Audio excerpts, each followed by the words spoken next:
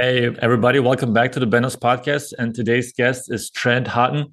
He's not a known name in the basketball world on the outside, but from the inside, and especially in Australia, he's known as the team mechanic.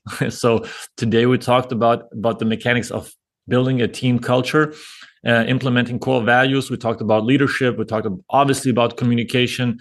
Trent has a rich history in working with the Boomers, Australian national team, as well as Melbourne United currently, and other sports as well. Netball was one of the teams mentioned.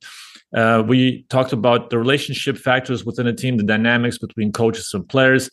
And this is the definition of nuance. For me, this is what the podcast is all about. It was a very intricate conversation about all the little nuances that go on during the season on the team, and what things to look for in order to improve the mindset and the culture of the team. So if you enjoyed it, please share this podcast with your friends, with your family, with your colleagues. Please subscribe to the YouTube channel. We'll still need to bring up the subscriptions. It's not going to stop. We're going to keep going. And I appreciate you being here. Please also subscribe to all the audio platforms if you listen on audio instead of YouTube. And hopefully I see you soon again. Bye. All right. Zoom says that we're recording. So Trent, welcome to my podcast. Thanks for coming on. No worries. Thanks for having me. Yeah, shout out to Andre Lemanis, who was on I believe it's the 28th episode with on my podcast, and he gave a shout out to you. Now we give a shout out back. So thanks to Andre for introducing me to you. Yeah, absolutely. He's a great man, Andre. I actually caught up with him only a month ago. We were in Noosa, and we happened to walk past each other in the street. So we hadn't seen each other for a while since he went to Japan. Yeah, I'm in Brisbane right now, and he told me he was living in Noosa, or he lives in Noosa. So I'll have to make sure to go and visit that town as well. I haven't been there. Yeah, it's before. A nice spot. I heard. So Trent, before we dive into it, because normally I prepare four quarters for coaches and some ex-players, but you're the first one that I have on who's responsible for a different part of the game. So I'm just gonna go off the hinges, and we're gonna go a little bit about your background, a little bit about what you did beforehand, and then we're gonna go bullet points. And I have some topics that I wanted to go through. But you know what made me most curious about this topic is obviously when working with a team there's a lot of dynamics that come into play. But have you read the book Legacy? No, I haven't. Legacy is actually a book about the New Zealand rugby team and how their culture got cleaned up from the just gutted everything, because it was a very bad team culture within it, and they became basically the most winning team in rugby history, as I understand. So it's that book really reminded me of now made me think of your profession as well. So we're going to talk all about the whole value system, how to establish that. I was wondering if you ever read it before. Yeah, no, I've heard a lot about what the All Blacks have done. They've obviously done a fantastic job over the years, and it's been really driven, internally by the players as well. So that's, certainly runs along the same themes that we try and use. Yeah, ownership. We'll talk about ownership. Yeah. But how would you, first of all, before we go into your background, how would you describe your profession and your position or title per se? Yeah, a couple of the people I work with tend to describe my position as the team mechanic. So sort of just tinker around with the bits and pieces. But in essence, I suppose my job is around enabling high performance culture. So in essence, getting every member of the team to really focus on how can we improve, what am I doing at the moment that's helping, and how can I do more of it? What am I doing that's getting in the road, and how can I change that or make better, do it a better way? Yeah. Okay. Before you started going into this avenue, you were an AFL player, Aussie rules football for the Europeans who have probably not heard of it as much, unless like the sports geeks. But Aussie rules football, you had a long, great career in the AFL. How did what lessons did you take from your AFL time as a player that are helping you today in your profession? Yeah, well, firstly, I wouldn't say I had a long and a great career. I had it was spanned over about 9 years, and I had 3 years at one club, at Collingwood Football Club, and did a really poor job of it, actually. So I played 3 years. I hardly played any games, and I probably learned a lot about what not to do in regards to being part of a team. I certainly wasn't putting my energies into becoming a better player. I was probably putting more energy as a young kid into going out and having fun. So, after the 3 years of being there, they just said, look, you don't want to be here. You're showing us every day you don't want to. Get out. So I spent the next 3 years just, going out playing suburban footy or different things and trying to get back into the league. I thought, first 12 months, I thought, I'll just play better footy and someone will pick me up. And that sort of came and went. So the draft came 12 months later, and we have a draft every year. The only way you can get into the AFL is via the draft system these days. And so nobody picked me up at that stage. And I made a phone call at the time to speak to some past recruiters who had actually recruited me to the club previously. And they said, look, Trent, there's nothing you can do. Everyone thinks you're a dickhead, so move on and do something else. So, in essence, that wasn't a great phone call, but it certainly changed the way I thought about things. And in terms of now when I work with groups, a lot of the questions we sort of start to ask them is, how would people describe you, and are you happy with that? So in that regard, our recruiting process is around, it's almost that no dickhead policy. We just want to get good people in who have got some talent and are willing to work for one another. So that's, certainly is a bit of a book stop for the way we go about it. Was that like a sliding door moment for you, or like a cold shower type of moment, or did it still linger your old identity until that phone call, after that phone call? Look, I certainly had. There was certainly an acknowledgement from my behalf that something needed to change, but until I suppose you get that really confronting conversation, and it was from someone I actually respected and cared about. So it wasn't someone who was just off the cuff just saying this is what I think. It was more someone who actually thought, hey Trent, you're really not going about it in the right way, and if you want to be successful and if you want to get back into it, you've got to change some things. Yeah, I think it's a lot of things. Sorry, did you want to say something else? Did I cut you off?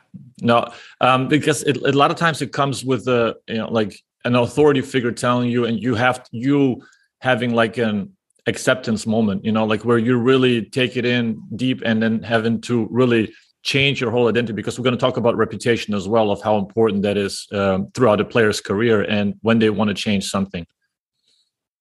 Yeah, exactly. And I think the realization this comes when actually people take the time and the effort and the care to invest in you and have those conversations. So a lot of the work we do now is around making sure that we invest in each other as people, invest in those relationships, and actually have those honest conversations as often as we can.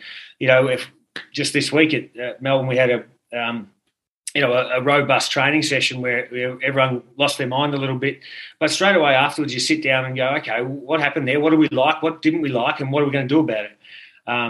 And so if you can have those conversations straight away, you tend to, stop the things from derailing and going off the track. You're not going to, when you play in a team sport and you're around each other, for 7-8 months of the year, you're going to get on each other's nerves at times, and there's going to be some friction, and there's going to be some conflict. But I don't think conflict's necessarily a bad thing in sport. It's just different opinions and different ways of going about it, and it helps us to then sit down and go, right, we've got 2 different ways of doing it, and 5, 6, 7 different ways. Which one suits us best, and how we're going to go about it. Clear in the air.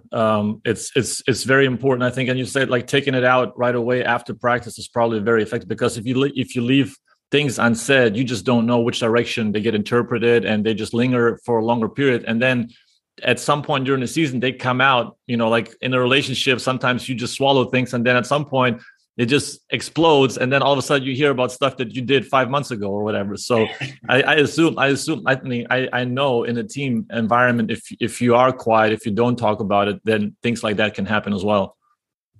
Yeah, absolutely. And I think most of the time, not even just in a sporting team, but most of the time we tend to address our issues when we're really pissed off. It's like, all right, I've had enough. I'm gonna go in and do something about it now. Whereas if we can talk about stuff, when it first happened or before we're really pissed off, or just go, hey, I'm noticing you doing this. Why is it happening that way?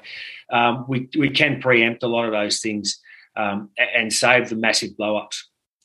So just to get back on the AFL topic a little bit, when you experienced the AFL, and we talked about it on a phone call a couple of days ago, of the difference of mindset of that there's no other AFL in the world. AFL is just in Australia, so there's a limited opportunity.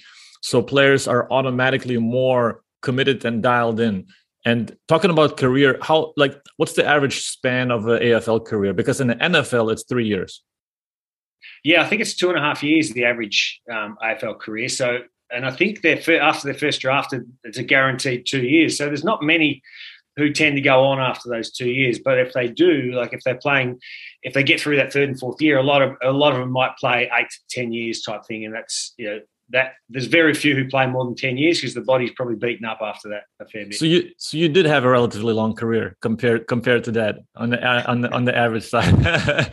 But yeah, well, I suppose comparatively. Yeah, comparatively. But what do you think is the difference now that you experience also the Australian national team, the Boomers side, and the Melbourne United as like in a different whole season, 10-month season type of stretch? Where do you see the biggest difference between the AFL and the basketball side? We're going to talk about the difference of national team and club, but when you think back about the AFL culture and the basketball culture, where do you see the biggest difference? I think the biggest difference is the AFL culture that tends to be you come in really early and every year there's 5 or 6 kids come into at 18. And it's sort of encouraged for them to play pretty quickly. So there's a steep learning curve for those new players every year. Basketball tends to be a little bit less movement in terms of people are not really breaking into starting fives until they're mid-20s and so forth. Whereas AFL sort of, if you haven't broken into the side by your early 20s, you're probably not going to make it. So basketball's, there's a little bit more time, but I suppose that comes from having less people on the court or on the field. You've got 22 people play every footy game and they all share their time evenly, whereas at basketball you've got 12 guys on the team, but only 5 of them are on the court at a time. So there tends to be much more competition for those minutes. So it tends to be a little bit different. But I suppose the other difference for football and basketball is that you can be at the opposite end of the field to someone in your team. So the field's 180 metres long. So if someone's at full back and someone's at full forward, you don't really have that many conversations with them or during the game. And really reliant on too much of it. So it's more you'll have people you're linked with really closely and you need to actually understand them and understand their running patterns and their preferences. Whereas I think basketball, it's incumbent upon all those people on the court because they're so entwined in everything they do. Yeah. There's also a lot of players on a basketball roster. Not a lot of players, but on every team there's several players that hardly ever play. So that's a different dynamic where you also have to kind of keep them engaged and have them invested and dialed in throughout the season and not to lose them, because when injuries come, they're going to have to be ready. Yeah, that's probably the toughest thing I've seen about basketball is that mindset of the player who goes to a game expecting not to play, and it's it is different. I've always thought that the teams who have the largest number of people, and this was particularly in the AFL, who believe they can influence the result, the better off they are. You don't want a whole host of people who go, oh, I'll just play a little small minor role and I don't really impact whether we win or lose. That's not great for a whole team. So the more of that you can have in basketball, but obviously you might only have 7 or 8 guys that hit the court. So finding meaningful contributions from those other guys, it's what they see, what they can say, how they can communicate with their teammates who are on the court can be really important. So you actively engage with those also with those end of the bench guys to have them be cognitively aware of what they can do and when they can do it? Is that something you actively approach? Yeah, so I mean, if you think about the Boomers squad from past years, you've got players in that squad, who are the 11th and 12th players who are starting five or MVPs of their team. And so, but they've got a wealth of knowledge as well. So it's making sure that they can share that knowledge, and hey, make sure when you're seeing this happen, Damian Martin was a great one with the Boomers. He was MVP of the NBL for a number of years, and then played a largely bench role for the Boomers. But his experience was invaluable, and to go, okay, well, I'm seeing something, I can talk about it. I can challenge different things. He was a great defensive player, so he would keep an eye out for, this is what they're doing a little bit. I can go on and contribute to the people in defense with Daly or Paddy or different things like that as well. So is that, like, obviously that's a vast difference between national team, because you get all the elite players, and Melbourne United or any other club that has, when it's trickled down at the end of the bench, you probably have more young guys that are going to have to accept the role. But giving this voice and this ownership, because in the Boomers there was no captain, as I understand, throughout the years with Lemanis, where everybody had an even voice and had as much input as the first and the last guy. Is that right? Yeah, well, that was the intended process with us, because when as you said, you take people with a wealth of experience and say, oh, we're going to have a captain or a leadership group, and leadership groups became quite a fad there for a while. But if you've got 12 really experienced guys and you say, right, we're going to have a leadership group of 4 or 5, well, who do you leave out? And why do you leave them out? So, so for us, it was around, particularly in basketball, it's like you've got some really experienced people. You don't want to shut them down or feel like they can't contribute by delineating a leadership group or forum. Yeah, you can't pre-designate, I think, people, right? Like you still, sometimes the more quiet guy sometimes has something genius to say, he's just quiet. So you also have to encourage those guys to speak up whenever they have something valuable to say, because they can help the team. Yeah, absolutely. And that's not to say that those teams didn't have people step up and lead at different times. And I think that to me is also the art of leadership. The really good leaders also know when to follow, and when to follow someone else and support someone else as the leader. So, if someone's doing something and they're doing a really good job, or they're trying to push an agenda that you believe is good, then jump in behind them and help them out. So for me, it's about how much we're prepared to help others as leaders, as well as just be a leader ourselves. So let's talk about leadership a little bit, because we talked a little bit about also ownership and giving the players ownership and communicating as we're talking amongst each other. How much of a voice are the players allowed to have or should have in order to keep the process moving and facilitate a successful season? Whereas, like, sometimes in Europe, you find that less. You have sometimes coaches that are a little bit more rigid, maybe a little bit have a different old school approach, where it's more my way or the highway. But you also want to have to engage the players in some form or fashion, right? So where is the line that you draw between giving them ownership and also kind of retreating it? Yeah, so for me, the more ownership a player takes, generally the more invested they are, and the more they engage with their brain. So, for instance, if you and this was probably, if I use a rugby league as an example, 20 or 30 years ago, they tended to say, right, players, just come along. Don't bring your brain to training. Just do exactly what I say. When I blow the whistle, do this. And the players tended to not bring their brains along. But you had a number of really intelligent players and high IQ players who weren't really engaging with thinking about it during the day and so forth, which gave a poorer product, and you ended up making poorer decisions on the field. For me, there's no real right or wrong around how much empowerment you give or how much involvement, but to me, it always comes down to the coach. So the coach still has, no matter how much empowerment you give or how much entitlement you give to the players, the coach still has the final decision. So when I work with the coaches, it's just often around, hey, listen to everything they've got to say. You don't have to do it. You just have to listen to it. So, and if you never listen and never take on the players' advice, then they're going to stop giving advice and they're going to stop contributing. But if you go, oh, good idea, yeah, I like that, let's go with it, then it tends to work. When you tend to say, oh, look, hey, I'm not this time I'm going with this. I like this idea. I'm going to stick with mine. Let's do it that way. Then the players understand that, yeah, that's the prerogative of a coach, and we're okay with that. There's this definition of a player coach, right? That's really in tune with the players, what they want, what they like, what they like, listening to them and engaging with them. And that's usually former players that become coaches that have more of that because they've gone through the same thing. So there's a little bit more of a relationship with the player. But there's also a fine line, I think, giving the guys ownership and listen to them. And I agree with you that they're more invested because it's like you ask them how they want to defend certain actions or pick and rolls or screens, and you go with their idea. Then they're going to be 110% dialed in because they want to prove you wrong or prove themselves right rather.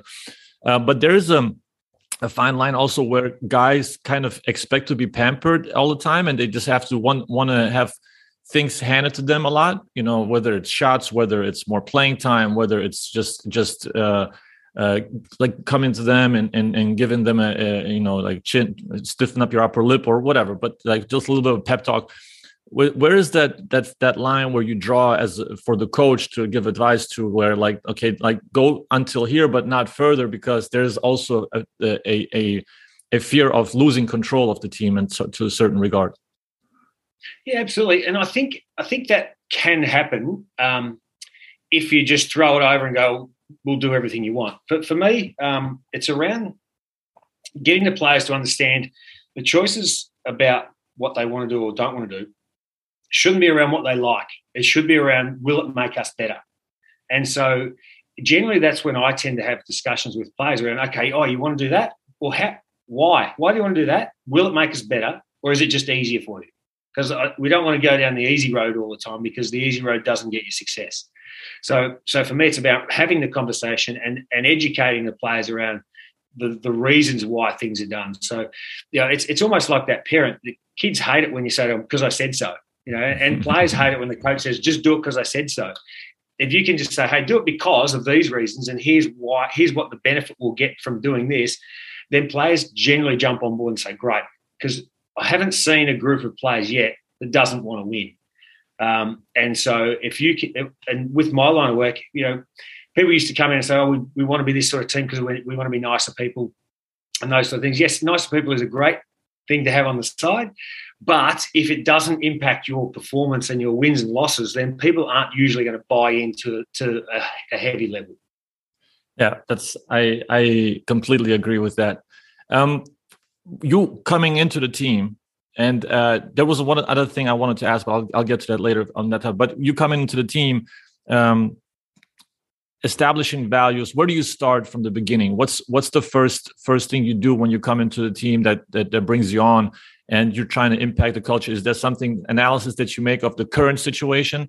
Is there something that you kind of talk through the coaches and try to see what they want, or do you have like an ethos that you come with from the beginning? The ethos I sort of come with from the beginning is really around all the teams that I've seen that work really well have got two general things in common. One is they agree on how they want to go about it. So there's clear expectation on behaviour, so to speak. So if we're going to go out and train, this is how we're going to go about it. If I'm going to talk to you, this is how I'm going to go about it. So they're all really clear about what the way they go about it. Now, in terms of often it's mentioned as culture, the culture of a group and different things like that. But too often our culture is left to luck. And so if someone was strong or someone, it's also driven, and this is what we do often with our teams, it's driven by what we reward. So if you give someone court time because they, leak out of defence and get a couple, get some fast break layups and all those things, and we go, oh, great, he's scored 20 points, let's put him on the court more. But he's done the wrong thing defensively and all those, and what we're doing is rewarding the wrong things. So if we're talking about the team we want to be, it's understanding that if we're going to be this team, we're going to start to reward people for that by giving them more court time, another contract, all those sort of things. So really linking the way you want to be as a team with what you reward. So they're really what the constructs are we do first off. So the one is agreement on how we're going to go about it. And the second thing that we work heavily on is those relationships so that we can help each other to deliver on what we said we wanted to be. At no point just saying, this is how we're going to be, good luck, have a go at it. Because people are going to get it wrong at times. They're going to come in, they're going to be frustrated, they're going to have, something's going to be wrong either off the court or on the court. And they're going to have those days where they're just, not feeling it. It's how their teammates respond to it and help them. And that's where I see, if you talk about a leader, it's one thing, yes, live the way we want to live, do the things we want you to do, but then help others to do it. If you just do it yourself and don't care about how others do it and aren't prepared to go out of your way to help others, then that's not really a leader. It's just a good pro. So there is a distinct difference between the two. So, okay. So like you're rewarding the right stuff, if I put it in exclamation, not how you call them again? Italics? Yeah, italics. Let's call them italics. If you want to reward the right behavior. So if you do have a good offensive player and you are driven though by defense and you want your core values to reflect on defense by working hard, by fighting through screens, but the good offensive player is slacking off on that end, but he's still helping you to maintain your offense and scoring. Do you sacrifice your success or like imminent success? Maybe it's not long term, but it's imminent success for your values that you want to build long term and send a message to the team? Or how far do you let it slide until you see that there's no way back? Because one guy can impact the whole group. When you see an offensive player gets rewarded, although he's not defending, then it sends a wrong message as well. Yeah, well, I suppose, I would say nip it in the bud as quickly as you can, because he may not be the best defender out there, but if he's not trying, he's not going to be a very good defender either. Yeah. And what it does, it cascades down. So if I'm a reasonable offensive player, maybe not as good as that guy, but I go, oh, geez, he's saving himself on defense. Maybe if I save myself on defense, I'll be better at offense too. So whether it's subconscious and different things like that, players will tend to go, oh, geez, that's getting rewarded. Maybe I can do more offense and I'll be rewarded as well. It certainly has, I think it has an impact. But saying that as well, you might have someone who has to work that hard in offense that you create an environment for him in defense where he's got more protection. But again, it's going back to the way that the group wants to go about it. If the group has an open discussion and says, geez, Trent's really good at offense, let's make sure we cover him in defense so he's got more energy to work on offense, great. And everyone can buy into that. But it's when you don't talk about it and when you go, oh, crap, here we go again, Trent's not playing defense, that's when it impacts the team adversely. Great segue to communication, because of the communication part to talk amongst teammates and whether it's player to player or coach to player or player to coach, vice versa, or you to the players. I mean, there's a lot of dynamics that are happening at the same time. How do you encourage somebody that's maybe not as talkative and not as outroverted as some other guys on the team? How do you encourage them to give their input? And like we talked about it also, that media is part of the game. You're going to have to talk at some point, but there's some guys that are a little bit more introverted and still need to contribute to the whole culture of the team. Yeah, sorry. I think it is different. We certainly try and put people in positions to grow in that area, to grow in communication, because whether it's culturally sometimes, or whether it's just innate in them, they're a bit shy, a bit introverted. I think that's also making sure that they're comfortable. So what we tend to do is do some small groups, pair up, just have one-on-one conversations. Everyone prefers to have conversations in a different way, in a different format. So making sure they get the opportunities to do those things is important. But secondly, to stretch them, I think if someone says, oh, I don't really like to do that, or I prefer not to speak to a group, you know what? Sometimes you just have to do what you don't want to do. So, if someone said to me, oh, I don't really like dribbling left-handed, the coach wouldn't say, oh, that's all right, then don't worry about it. We'll cut off your left hand. It doesn't. It's not okay just to say I don't like it, so I'm not going to do it. If you believe as a group that it's going to help the team. So there's certain things that if it doesn't matter, it doesn't make an impact on your game or your performance or your team culture, then it doesn't really matter. But if it does, if you believe it has a meaningful outcome towards whether we win or lose, then we have to try to get better at it. Yeah, at some point the weakness will be glaring, right? Whether it's communication, weak left hand, or bad shooting. At some point, everybody's going to see, and it's going to look bad in one regard or the other, and especially in a team environment on the court during the games, communication, but also off the court communication is something that needs to be actively pursued and actively encouraged, because sometimes you have one vocal leader on the team, and then all of a sudden he's impacting everybody else because it's contagious. But then if he's out, if he's injured, or if he's in foul trouble and he has to go to the bench or has to go to the locker room, all of a sudden you feel the energy is kind of dropping, right? There's not the loud voice in the room anymore that gets everybody going. How do you pick that up? How do you supplement that if the guy is not around anymore? Do you have coaches, assistant coaches supplement that a little bit during the games, or there's a certain kind of pickup that needs to happen at that point? Yeah, it's certainly trying to pick it up on the spot. But if I go back, probably nearly 20 years ago, maybe it's probably 15 years ago, I did a bit of work with Melbourne Storm, a rugby league club in Australia here. And they had a guy who was really vocal, Cooper Cronk. He was one of the leaders of the group and seen as one of the really good leaders of rugby league, and played with the Australian team. And he was that sort of guy. He was always up and about. He was always talking, to the point where I had to say to him with training, hey, I want you not to say a word today for the next 5 days of training. I don't want you to talk. And you should have seen how bad training went for that week. And Craig Belling wasn't all that rap with me.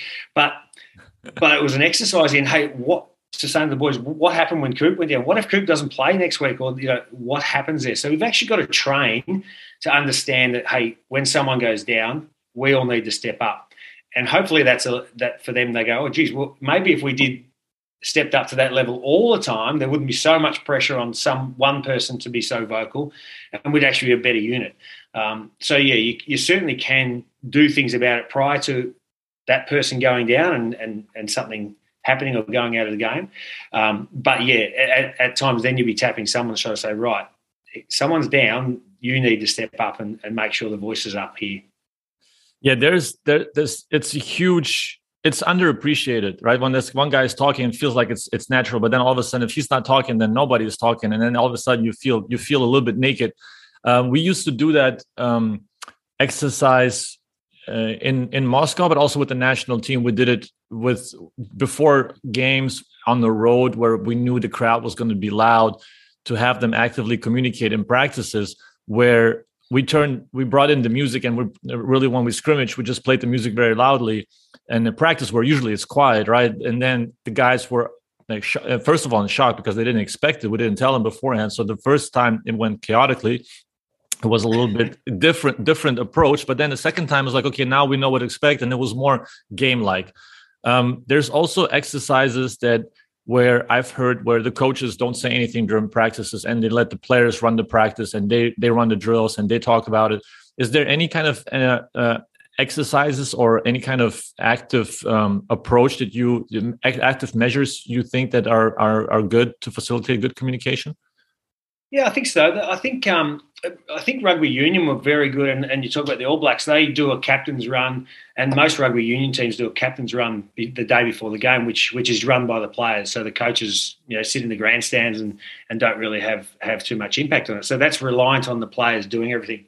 I think for those field sports, it is a little bit different too, because the coach is so far away from the action.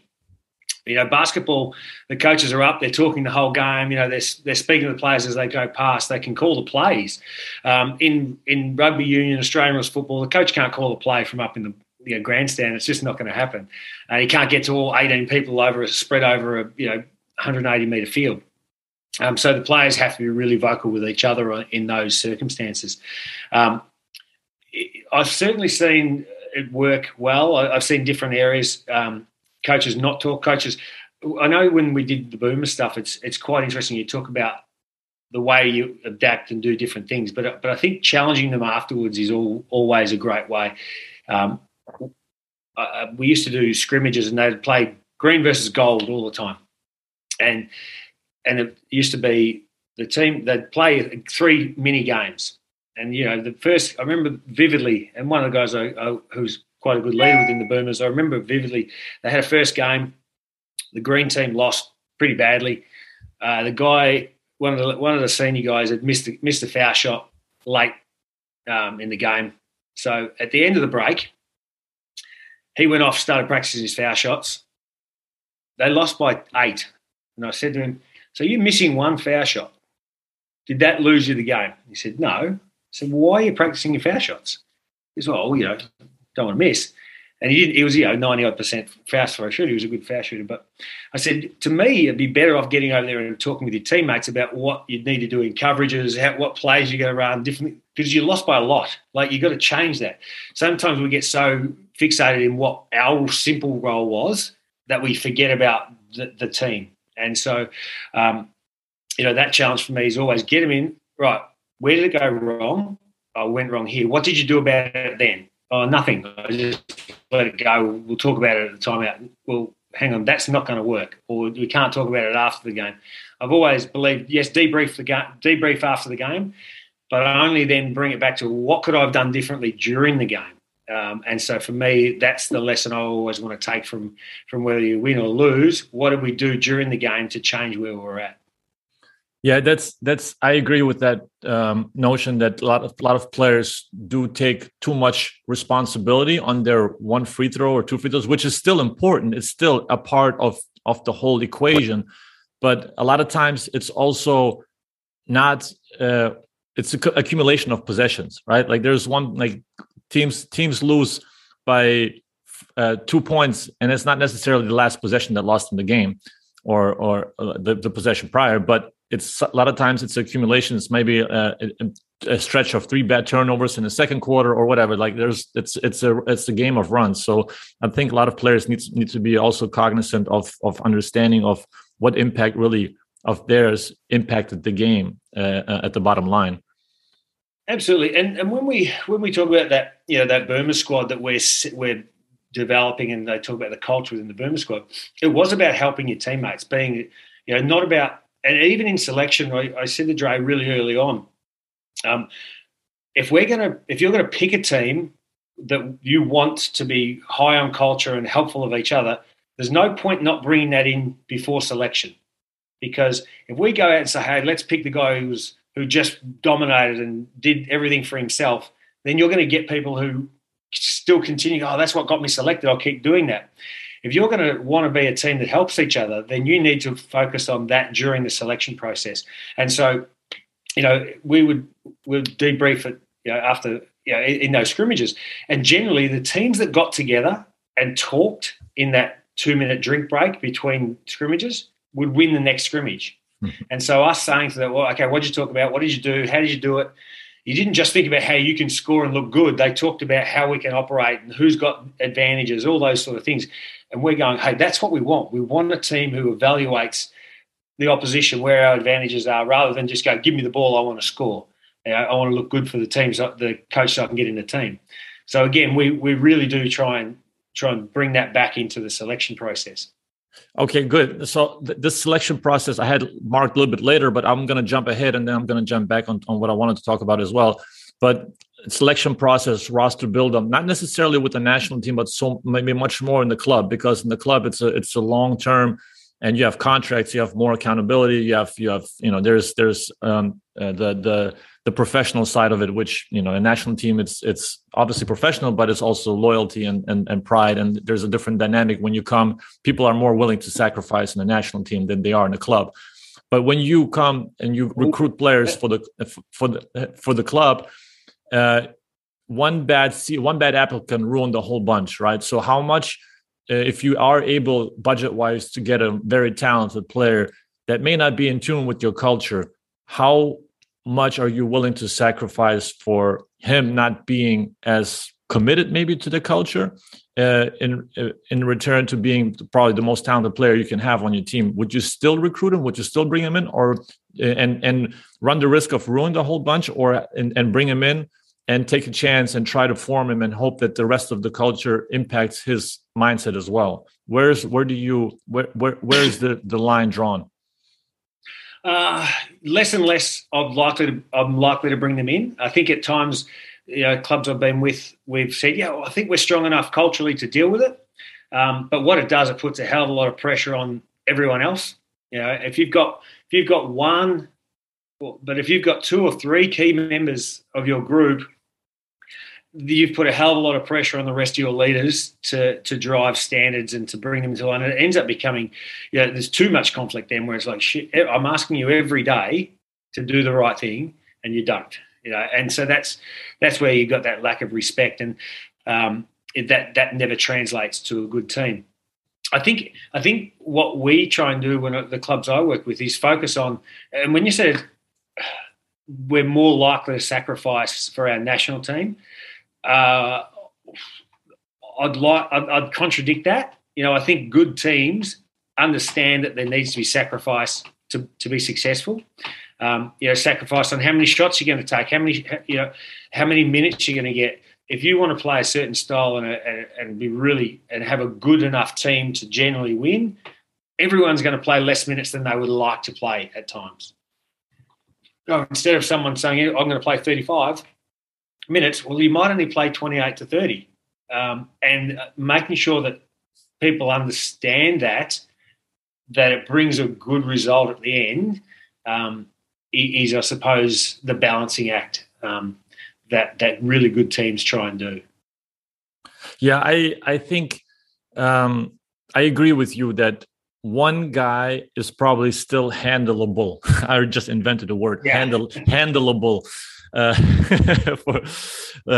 But two guys that have the same mindset and they have me above the team mindset that maybe are not in line. Sometimes lower budget teams have to go take their risk. They have to go get those 2 or 3 guys that are just extremely talented but have a little bit different mind of their own, and then hope that everybody else adjusts. So you sacrifice a little bit of your values and probably identity, but higher budget teams that have the luxury to an extent to choose between one guy or the other, I agree that 2 is probably too much already. You will have to have the majority, the vast majority, in tune with your culture. But how do you think?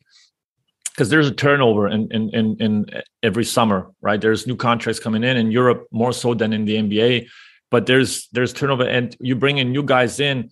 How important do you see captainship in this whole process? Because the new guys come in and they all immediately have to be set in line. So the locker room has to be in place for them to immediately be absorbed by the mindset and the culture of the team.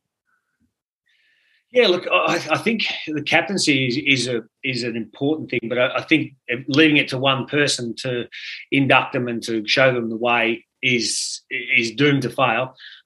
You've got people of all different ages and different interests and that click differently. And I've always believed, and we heavily rely on relationships to bring people into the group.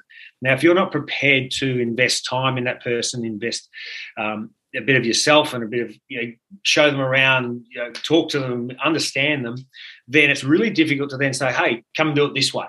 I've always thought that the leadership as a verb or a doing thing is someone generally following you, and people don't tend to follow someone unless they believe in that person and think that person cares where they're going. So for me, a really good leader invests that time and develops the relationship. Whereas, hey, I'm looking out for you, I'm looking out for us, and I want you to do this for these reasons. I think that's when you can get a good result. But if you don't invest the time, it's just and a leader says to you, you got to do it this way. You're like, why? Why do I have to do it that way? I don't want to do it that way. Yeah. So I think that the understanding is really important, but being able to have those conversations, and then, the club or the coach having the strength to follow through on it and say, hey, this is the way we do things. If we all think that this is going to make us better. If you don't want to do them, then you probably shouldn't be here. Yeah, and investing time off the court more so, right? I mean, going out for a coffee, showing them maybe the locals, showing them around in the city, showing them new spots where they can go to, and spending away from the court just to give them a little bit more of a friendship feel and not just a teammate robot kind of feel, because you want to be invested in that person, not that player. Yeah, I think a bit of both. Like in terms of you still want to be invested in them on the court as well. Like, if you're seeing them do something that's great, how did you do it? If you're seeing them do something that didn't help them, sitting down and having a look through, hey, let's play one-on-one. Let's look at how that might work differently. Investing that time and just actually caring that they get better as a player is helpful as well, because no one wants to stand still in terms of their ability. So the fact that if other players are out there trying to invest in your teammates, and help make you better, that straight away sparks I get what you're doing. You're trying to help me and make me better, and everyone wants to do that. So okay, let's talk about this relationship, but also about the trust and transparency factor, which I marked down as well. Trust is a big thing, and I lean towards being probably too transparent at times. I'm a relatively transparent person and open, and I want to do that. And if people don't like it, or if people because sometimes it can be mistaken for weakness as well. Like when you're true transparent, you're showing your true colors, you're showing your emotions, good or bad. You're making yourself vulnerable. But I believe that this gets you to a certain level. If it's meant to be, it's going to get you to a certain level of friendship and certain level of cooperation and involvement, investment, because you are open and you're hoping the other person is open as well. Is there a line for you that you feel like, whether it's as a coach or as a player, amongst players, that maybe in particular assistant coach to the players, that you draw a line of being not too transparent in some regards with respect to the head coach's position, because you have to protect his authority, but there's a lot of transparency that's required, and I'm wondering where there can be a line. Yeah, I think it is a touchy one, but I think for me, an assistant coach can have a great relationship with the players and tends to at times get closer with the players. There's, it's not seen as that authority level. But what the danger in that is, if the assistant coach is saying things that aren't in line with what the whole coaching staff wants, then you can get conflicting messages and a player going, oh, crap, the head coach hates me, when it's not the case. It's, hey, we want you to do it this way. I think if that's where the transparent I don't think there's such a thing as being too transparent. I think there's something to, if you're consistent. So if you're transparent and you're consistent around what you're saying, but if you're transparent and not saying the same things to both ends, then that's when you get in all sorts of trouble. I suppose, at the moment we've got at Melbourne United, there's a couple of, Reece Carter's a young coach. He's only just come out of retirement from playing. David Barlow's the same, but the coaches at Melbourne United speak so openly with each other. They're all on the same page and they're all in agreement. And if there's dispute at that level, they'll have a pretty good, robust conversation. And okay, what are we going with? What do we actually want from this player in the end? And they all, when they talk to the player, will talk about the same things. They might do it in a different way, and they've got different skill sets, but certainly they're not saying, "Hey, go and do this," when it's not what the group wants. Okay, when the assistant coaches, and you're probably as well, when you're talking to the players and you address certain topics that are maybe touchy, but also want to facilitate their growth within the group, and you address reputation, as you talked also about your experience as a player in the AFL.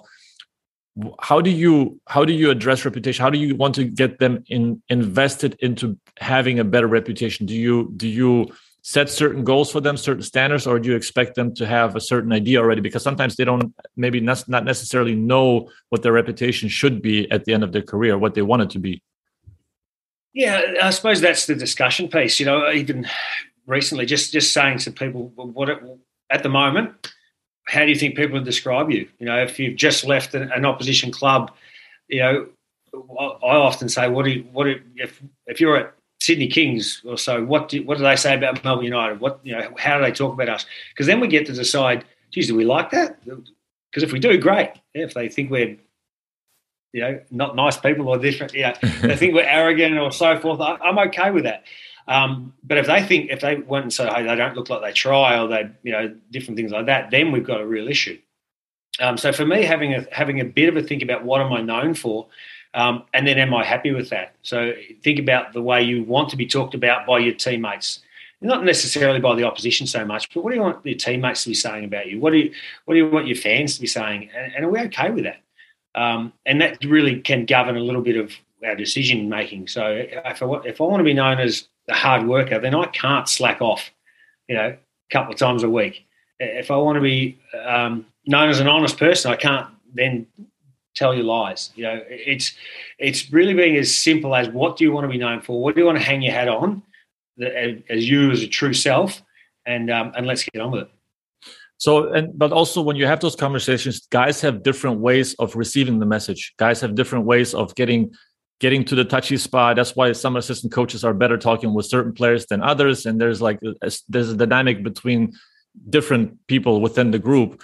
How do you adjust to learning styles and guys, not necessarily into the philosophy or team culture aspect, but also in learning styles within the basketball tactical part? Is there certain exercises you do and certain things to figure out each player's learning style? Yeah, well, certainly something Dean does a great job of. He certainly asks a lot. Well, how do you like to learn? Do you like to watch it on tape? But we do all of those things. So what they'll tend to do is go through a system and say, well, this is the way this guy likes to learn. We almost profile the people as we go along. We say, geez, when we show him on tape, he gets it right. When we just talk to him about it, he gets it wrong. Okay, well, let's make sure we develop that. But we've also then got to understand if they don't get it well just from talking about it, because in timeouts or on the fly, we've got to be able to talk about it. So yes, we want to increase the ability to learn that way by repetition and showing, and then maybe talking about it and then showing some tape, or then showing tape, then talking about it. So just changing the order of things. But I still think that there needs to be a growth if there's a gap in each one of those learning styles. But there's also a lot of transparency in that. Like the player has to trust that his strength or weakness will get also used the right way in terms of learning style, because like he has to admit that he can't do something. So you have to get it out of him of what he can do better, right, in order to reach his highest potential. Yeah, and I think that's certainly the environment we try and create with the teams I work with at Melbourne United, and part of that is the coaches being open to improvement. The head coach saying, "Hey, what am I doing well? What am I doing poorly? Like, what do you think I could do differently?" So, getting input from the other coaches, from the players around what they find easier in his style and different things. So, I think. We're probably lucky in a way in Australia. There's a lot of coaches who don't walk in here thinking I know everything. Most of the coaches they're going to other sports, they're going to other countries to learn and to find things. But one of their greatest resources are the people in front of them. You can be the greatest coach in the world of one group, and you go to another group and you can't coach them for shit, and it's simply because they don't get you. So understanding that you've got to adapt to your people you're trying to coach is just the same as adapting to your game style against an opposition. Yeah, I talked to Andre about it as well, of coaching in different cultures. When you coach in New Zealand Breakers, that there are certain cultural nuances you have to know, that like maybe one or two words from that culture will trigger a different reaction in different situations. And when you don't know, you may sometimes you just don't know how to trigger, or sometimes you also inadvertently step into shit. Like it can happen. it can happen in both ways. Address the other part. Yeah. Go ahead. So the other extension of that is, if you do stumble into something and do it poorly, then go back and revisit it and say, "Hey, I just found out I said this and it was a word, or I had this conversation with you and it didn't go well. How are you feeling about it now? I've reflected." I think sometimes we just go, "Oh shit, that was awkward. I'm not going back there," rather than going back there and saying, "Hey, that didn't go well," because you both walked away knowing it didn't go well. You might as well, put it out there that it didn't go well, and how do we do it better next time? So that's also a good segue, because I had fear of failure wanting to address as well. Fear of failure, that was already like a point of a coach failing to address something in the right way, but also fear of failure in the players during the games.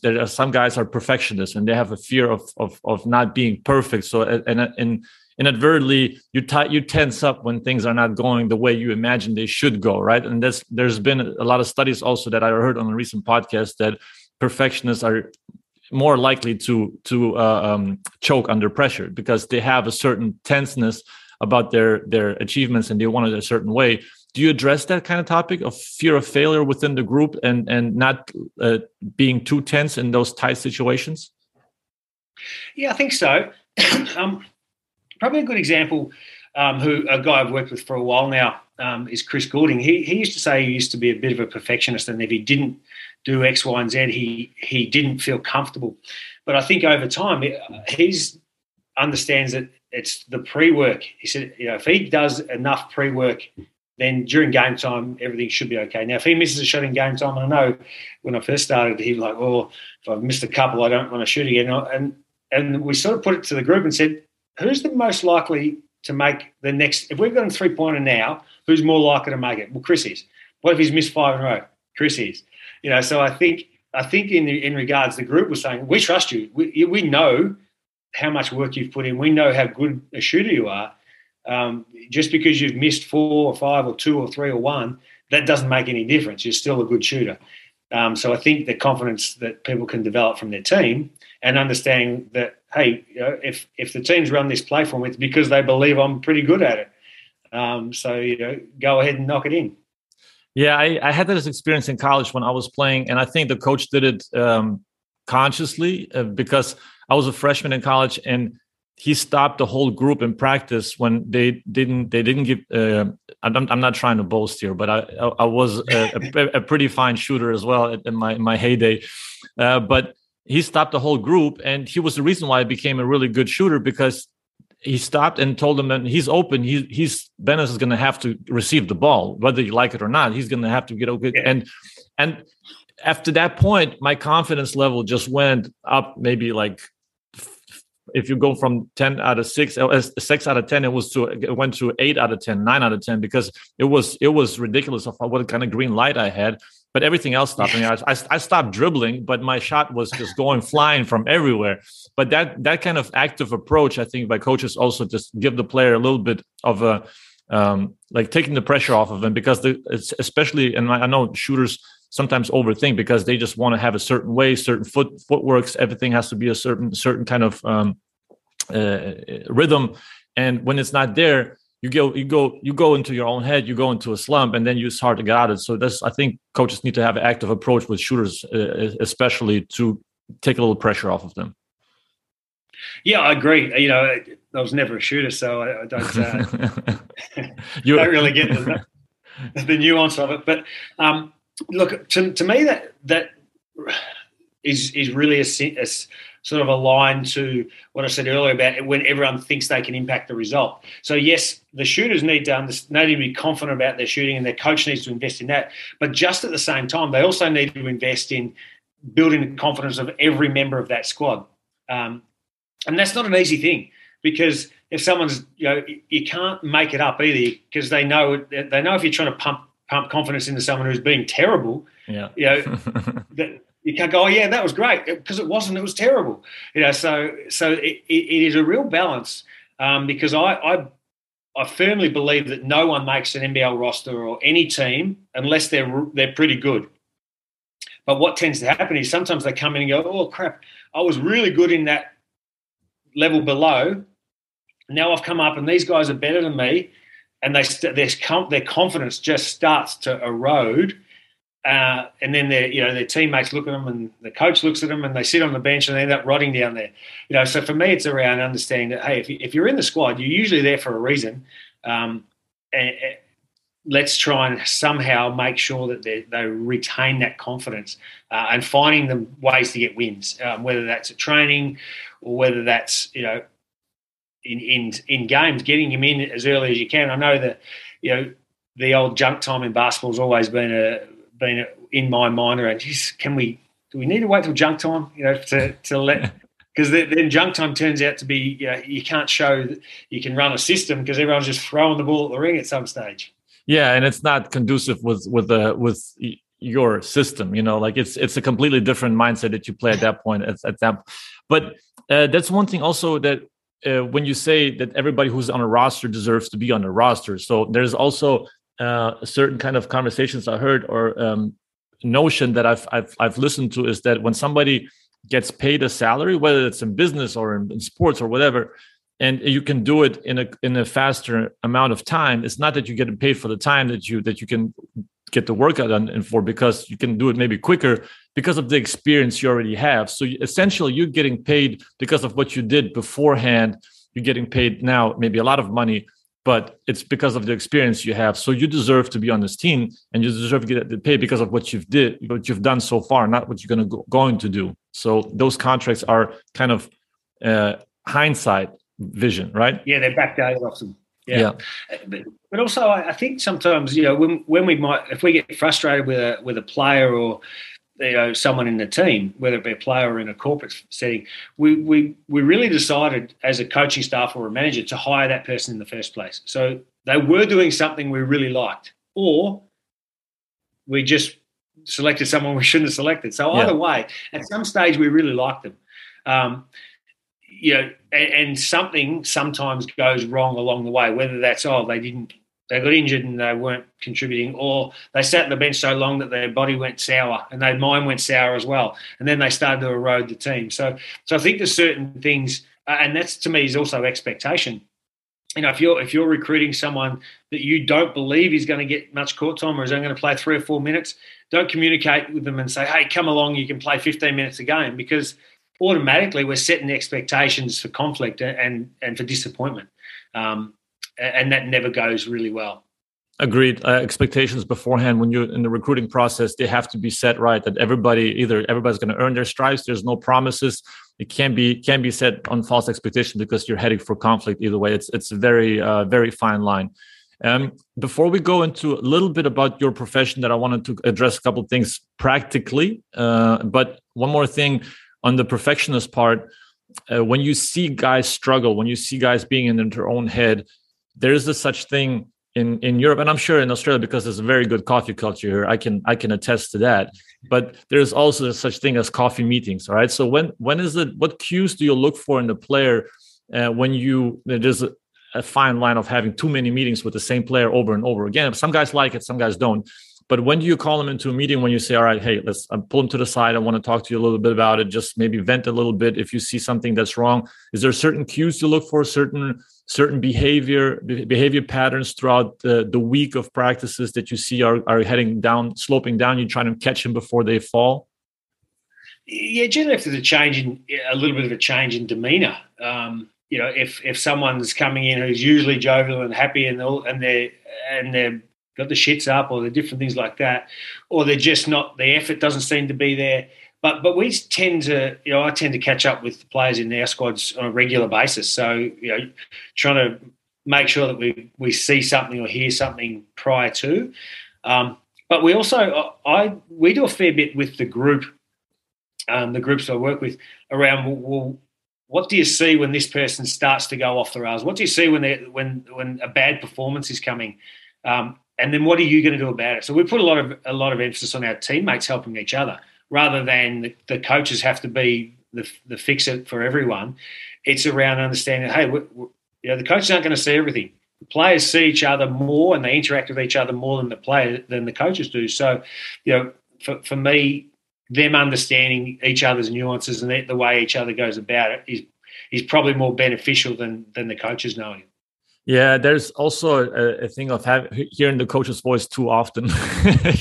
Like the players just also tune out at some point. So I agree, and that goes down like full circle of what we talked about, of building relationships throughout the season, communicating with each other, feeling more comfortable of approaching each other, and then hitting on those points or sore spots that sometimes are a little bit hard to address when the guy is struggling. It's still your family. I mean, you're spending a lot of time with this group, so you need to be able to approach each other and point things out, help them to get a little bit of a pickup, and then somehow have them vent to you. Yeah, and I think the performance and results tends to be sort of the sum product of the way we think about ourselves and the way we practice things. So our skill level and our confidence level but that's also impacted by the people around us, because we take in what people are saying. If someone says, geez, Trent's a bad shooter, and then I miss one, they go, yeah, there he goes again. My mind starts to go, yeah, they're right, you're terrible.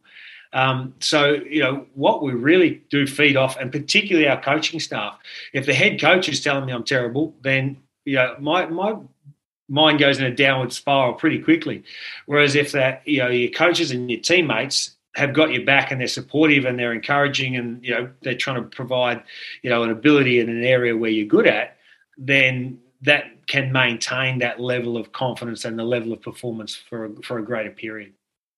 There's also, I think, there's a cultural aspect. Some cultures are more lenient, more open towards being positive. There's some cultures that are more negative. There are more head-on approach, more of a solving through conflict. Which, like you said, conflict is not bad. And we did in a national team, we did have conflict. We had our most successful summers during conflict situations, so there is such thing. I believe that maybe sometimes chemistry is not the end all be all, but resolving conflict through clearing the air and approaching it head on is sometimes the recipe for success. Oh, absolutely. I certainly don't think that that those really good teams don't have conflict, and even if sometimes with chemistry's there and everyone gets along so well, they tend to be a bit blasé, and it doesn't tend to be as combative as it needs to be, because you've got to prepare yourself for opposition as well. Yeah. And the opposition aren't going to come in and welcome you into the court and, give you a high five and give you a cuddle when you need one. Yeah, they're not going to do that. So, at times we need to train and be ready for physicality. I know, when I do some work with New Zealand netball team, and when I first came into there, they're like, "Oh, we don't really want to tell each other we were bad or anything like that." And I said, well, that's not what performance discussion is. The performance discussion is what do we like, what can we do differently? And an example for them, and they talked about it after I first worked there. I watched training, and the coach sort of said, "Oh, what do you notice?" And I said, they were doing a drill. And someone passed the ball, a poor pass, and the girl who passed it said sorry. The girl who was supposed to receive it said sorry, and they both went back to their line and did it again, and did the same thing, and both said sorry again. And I said, okay, I just need to stop. What are you sorry for? What are you sorry for? Like, I don't understand what you're sorry about. And it was just as simple as just talk about, I didn't lead the right way, I didn't do this. And like, well, you just talk about, I'm going to lead that way, or when I'm doing this, I'm going to do that. So just communicate really clearly about what it is that went wrong and what you're going to do next time, because then we won't make the same mistake over and over again.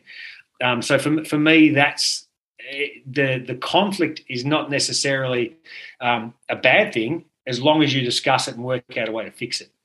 Yeah, I think that's also, there's a cultural component from what I experienced, because in Australia, it's naturally kind people. Right, so there's like this natural kindness to each other. So you just kind of constantly could end up saying sorry to each other, just because of you want the other person to feel comfortable and not to have any kind of conflict. So then naturally that kind of can lead to nothing. Like you just going into like sorry, and then there's no resolution. That is the worst thing that can happen. Everyone walks around and goes, "Oh, I don't want to offend anyone." To me, and I probably have a different mindset. It's offensive if you don't tell me that I've done something that's hurt me or you. Because how am I going to fix it? Exactly. I have a fervent belief that no one comes into training or a day of work and says, "You watch me screw this up for everyone else." No one does that. But sometimes people end up screwing things up for people. So, but no one tells them. Yeah. So, making sure we can say, hey, that didn't work. It didn't help anyone. It actually made everyone's day terrible. Can we do it differently? Would be a much better way about it. All right. Are we good on time? I'm good. Okay. Before we go into the ATOs, I still have like two questions that I wanted to address practically from your profession. There's a difference between obviously, as we discussed, national team and club. National team is a short period, and it's probably easier to be around the team full time because it's a shorter, smaller window. Do you address, or do you, I suppose, advise a person in your position, in your profession? Is it possible, or is it possible to not be full time around the team at the club? to impact the culture, impact the process of the whole value system that we talked about today? Or is it necessary for a guy to be around 24/7 around team, to get a pulse for the team, to get like the little nuances between each other, the locker room? Does those help to facilitate success? But do you think it's also possible, because there's also teams that don't have the budget to have somebody on full time, to come in weekly, monthly meetings to see the practice schedule, to see the practices, talk to the coaches, talk to the players, because the players have to be comfortable with that person. It can be there's a German word, Fremdkörper. I don't know. It's like as something comes from that's not natural to your body, right? So, is that necessary to be around full time, or is it something that you can also have in a part-time basis? No, I think you're better off not having a full-time basis. I think you're better off being very much part-time. If you're full-time, then it becomes your culture and your responsibility in my role, I believe.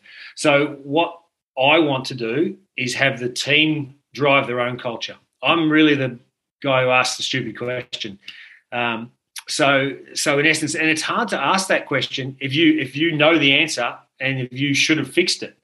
So, my role is generally to ask questions about the guys. What are you doing here? Is it helping you? And having good relationships with those people in one-on-one, but then making sure that they go and have good discussions with other people. So it might be that I prompt someone and go, "Oh, I noticed what's going on there with that play. Oh, okay, why don't you sort it out? Like, have you sorted it out? Yeah, I have. Oh, good, great. Well, if you haven't, what do you need to do?" So, for me, it's a prompt every now and then. I think if I was there all the time, they might get sick of me firstly, but I don't. But also, I don't think then the group would take ownership of their own culture and drive it themselves. I think that's Sorry, yeah, I think that's an interesting. I didn't expect that answer. I thought it was full time, but you're right, because there's also probably something good about of removing yourself from the situation and then coming into the situation 2 weeks later or 3 weeks later and seeing where the team evolved from the last time you saw them. What something changed, something didn't change, certain dynamics, certain friendships maybe evolved, that maybe you get a different picture of removing yourself and having a helicopter view afterwards, where you kind of see a different phase of the team. Yeah, I think early on I tend to do more days or be there more often at the start when we're building it and when everyone's still feeling each other out, because that's when people can be feeling a little bit awkward and, "Oh crap, I don't want to go and talk to him again because that blew up last time." Well, guess what? We're going to go and talk again. So, I think that's probably more relevant to be around early in the setting in phase. But then it's around just keeping your ear to the ground, touch base every now and then, and go, "Wow, what's going on here? Why is that happening?" Because if you're part of the team full time, you tend to turn a blind eye to things. Oh yeah, that happens every day. Well, if it's bad, if it's not helpful and it happens every day, then that's really bad.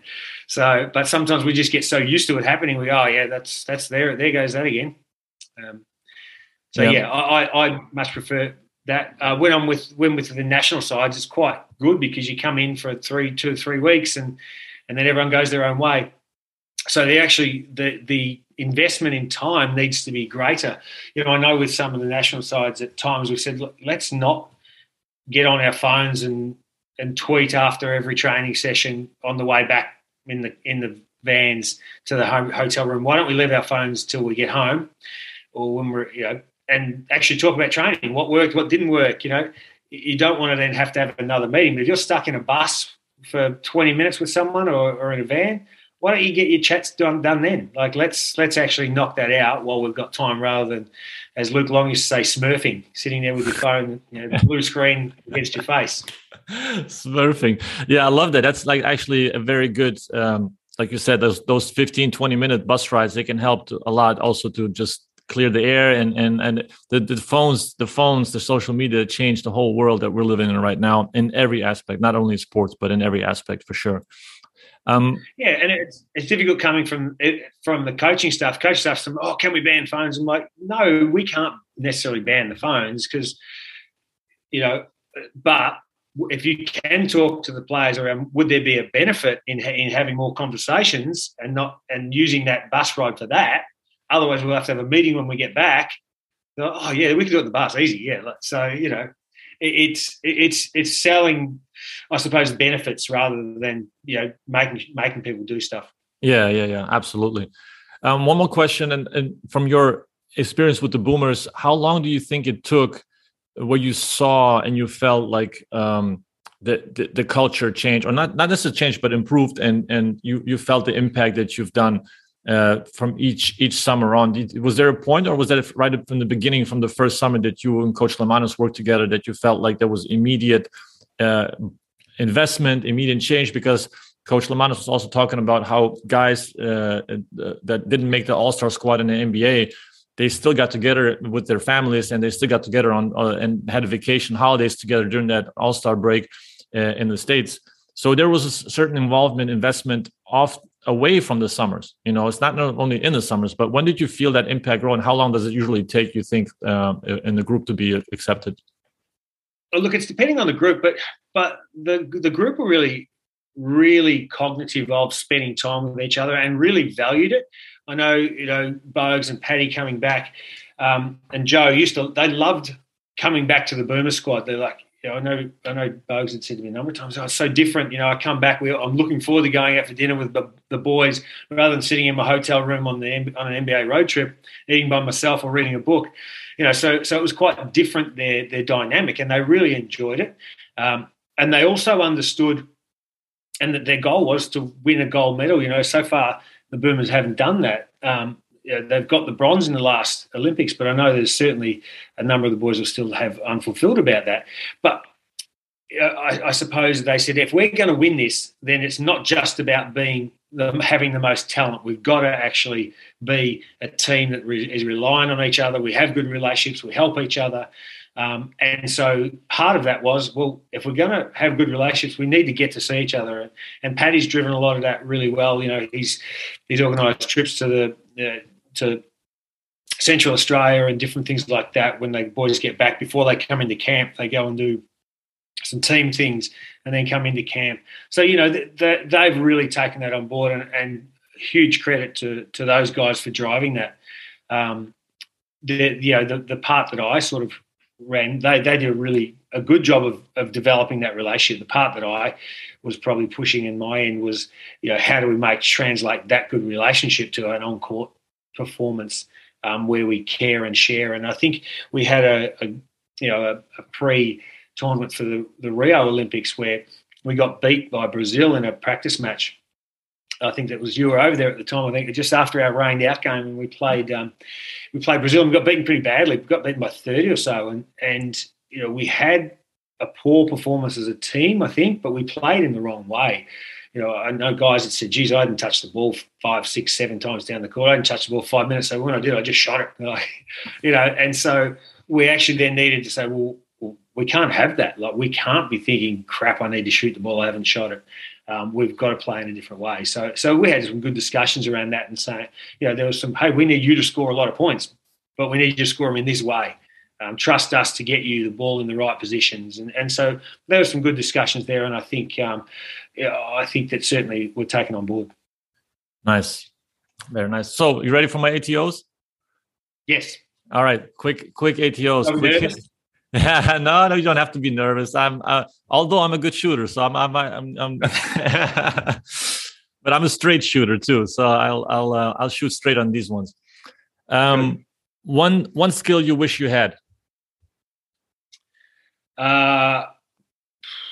Patience. Is that a skill, or do you want a basketball skill? No, that's a good skill. I'd like to be able to shoot it. That's a life skill. Biggest pet peeve in your profession?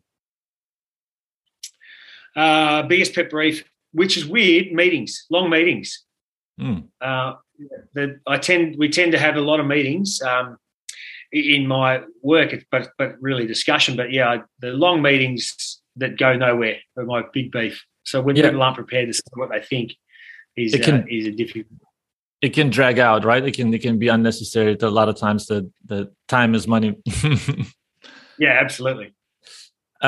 Something you believe in something you believe in that others think is crazy? Oh, I really do believe in team over talent, and I think in basketball, particularly, we tend to recruit by numbers, and for me, it's a really, I think it's a crazy way to recruit, because when we talk about getting someone in, we say, oh, we've picked up someone who's got 20 and 10, but we want them to play this role, and we want them to get 12 and 6. And I'm going, hang on, but they want 20 and 10 to get their next contract. So for me, the numbers thing is always a little different, and so I find it a little crazy. Best personal investment you've made? Ooh, best personal investment. I went to the UK for 2 years to open up an organisation over there, a business over there in training and leadership. That was the best investment I made. I spent 2 years over there, and then when I came back to Australia, I went out by myself and started my own company. Social media absence for the most part, I've noticed. Why? Why? I've just never got into it. I get told very often that I need to do more of it. And they're right. I really do need to sit down over this summer and get a handle on how it actually works. Advice from older self to younger self. Oh, geez. Take every opportunity. I think, I certainly know from my early days in footy I didn't, and probably, missed out on 5 or 6 years of good footy as because of it. All right, last thing. That's a Tim Ferriss question, more of and maybe I should have asked you beforehand to think of something. But if you got a chance to put something on the billboard for everybody to see, is there something, a picture, a phrase, a word that you put on for everybody to think about and to pay attention to? I would put on a billboard: see something, do something. So for me, it's the catch cry of leadership I like. See something good and reward it any way you can, and see something you don't like and help someone to fix it. I love that. Trent, it's been a pleasure. I really enjoyed these kind of talks because they go into depth and they go a little bit. This is like the definition of nuances, because that's, for a lot of people, that's not graspable, but that's what my podcast is about. It's about nuances, and this is a big part of the game that I think is underappreciated. And thanks for coming on. Please tell everybody about your company, Team Effect. Right, this is what you're running, and you're consulting teams and also businesses, as I understand, in the corporate world. Tell everybody how they can find you, and social media is still in the works, as I understand. But LinkedIn, I saw that you're on. I think I am on LinkedIn.